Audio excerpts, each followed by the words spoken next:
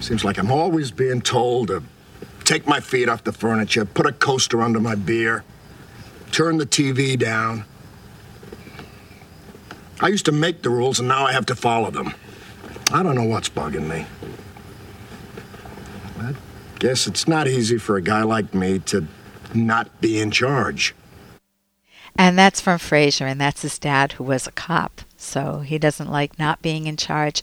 But think of it when you're a little kid. You're a little kid and you're not in charge. Mom tells you to take your feet off of the table, to put your cup in a certain place, and your mom tells you everything. Then as you get older, your kids are telling you what to do. If you're in living in their house and they are the caretaker, and the best thing for the kids to do in those situations, the grown adult kids, is to be aware that everybody loves to run their own lives.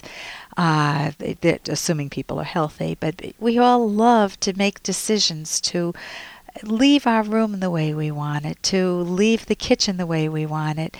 And of course you need to coordinate things with somebody else if you're living in close quarters, but to make sure that you give your parents, your elderly parents, some choice making. If you're doing it all for them, you're robbing them of them experiencing some self-efficacy, experiencing themselves as capable and able. I'm Dr. Ellen Kenner, and my show is The Rational Basis of Happiness.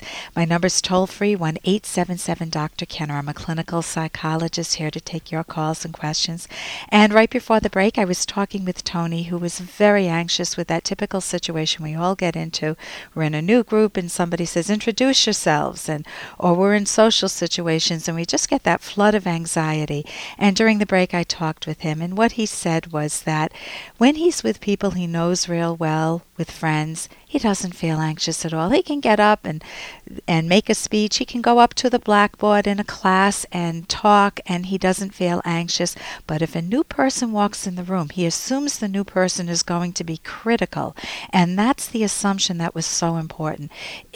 Every new person he thinks is going to criticize him, and until he feels safe with them, he gets very anxious. So we talked about maybe his reframing that, his thinking of it as maybe they won't be critical. Maybe they'll be a friend, and maybe it doesn't matter what they'll be because he's got friends around, and that seemed to help him. And right now I want to turn to the phones and speak with Belinda. Belinda, you're dealing with a divorce situation? Yes. Yeah, what's going on? Well, about 2 years ago, me and my husband got divorced. Shortly after the birth of our son, I got postpartum depression, and instead of sticking by me, he decided to divorce me and take our son and raise him by himself. Oh, really? Yeah. So, Is that your only child? Yes. Okay. And pretty much, the typical, well, actually the divorce was fine. We got into a bad custody battle. We both wanted custody of our son and whatnot. And, yeah. And a few little minor, somewhat reconciliations, now on and off and stuff like that. When but you say that, go ahead. Well, and then I went to Iraq for a year, and it was on and off again. Who went to Iraq? You? I did, yeah. Okay, so thank you for your service. No problem. And, well, now that I've pretty much started dating somebody again, and I've kind of fallen in love again, now he's all of a sudden showing, oh, I'm so sorry, I want to get you back, and yada, yada, yada. And he's, going way over the top to try to win me back. And it's one of those things of, do I try to give him another chance, or do I just pretty much stay moved on with my life? Okay. And this new person that you met, he's nice? Yeah. You like him? A lot? Mm-hmm. Okay, yes. So I've got so many questions on my mind, but the first question is, with you don't have your son anymore? No. No? Pretty much the whole thing with that, his mom kind of pushed him to get me to check myself into a mental hospital, and while I was in there, his mom decided to tell the child services that I might be a threat to my son. Physically, and then, yeah. And then we were living with his mom at the time because we were both met in the Army and we just recently gotten out with my pregnancy. Yeah. And she decides to kick me out of the house like 2 days after I get out of the mental home. And since I had that pending Child Services Act against me, I couldn't take my son with.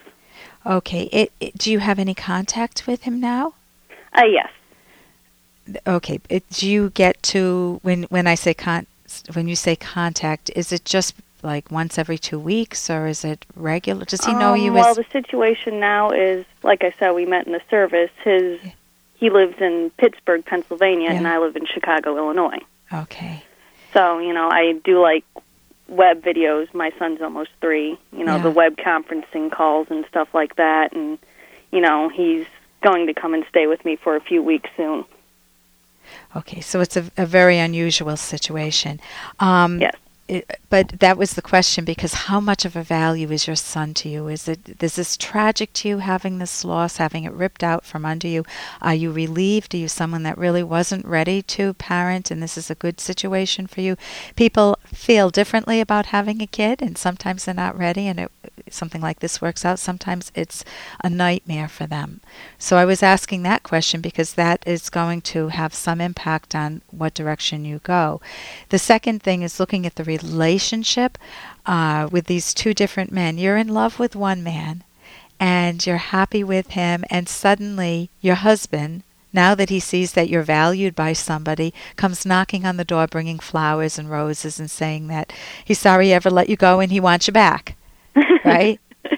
Yeah, and this isn't the first time this happened. I tried actually getting back with one of my exes before my ex-husband, like shortly after the divorce was finalized, like 6 months after our separation and stuff like that. Mm-hmm. And, when he found out that my ex was coming out to Pittsburgh to visit me, he pulled the same old, sob story of, oh, I want you back.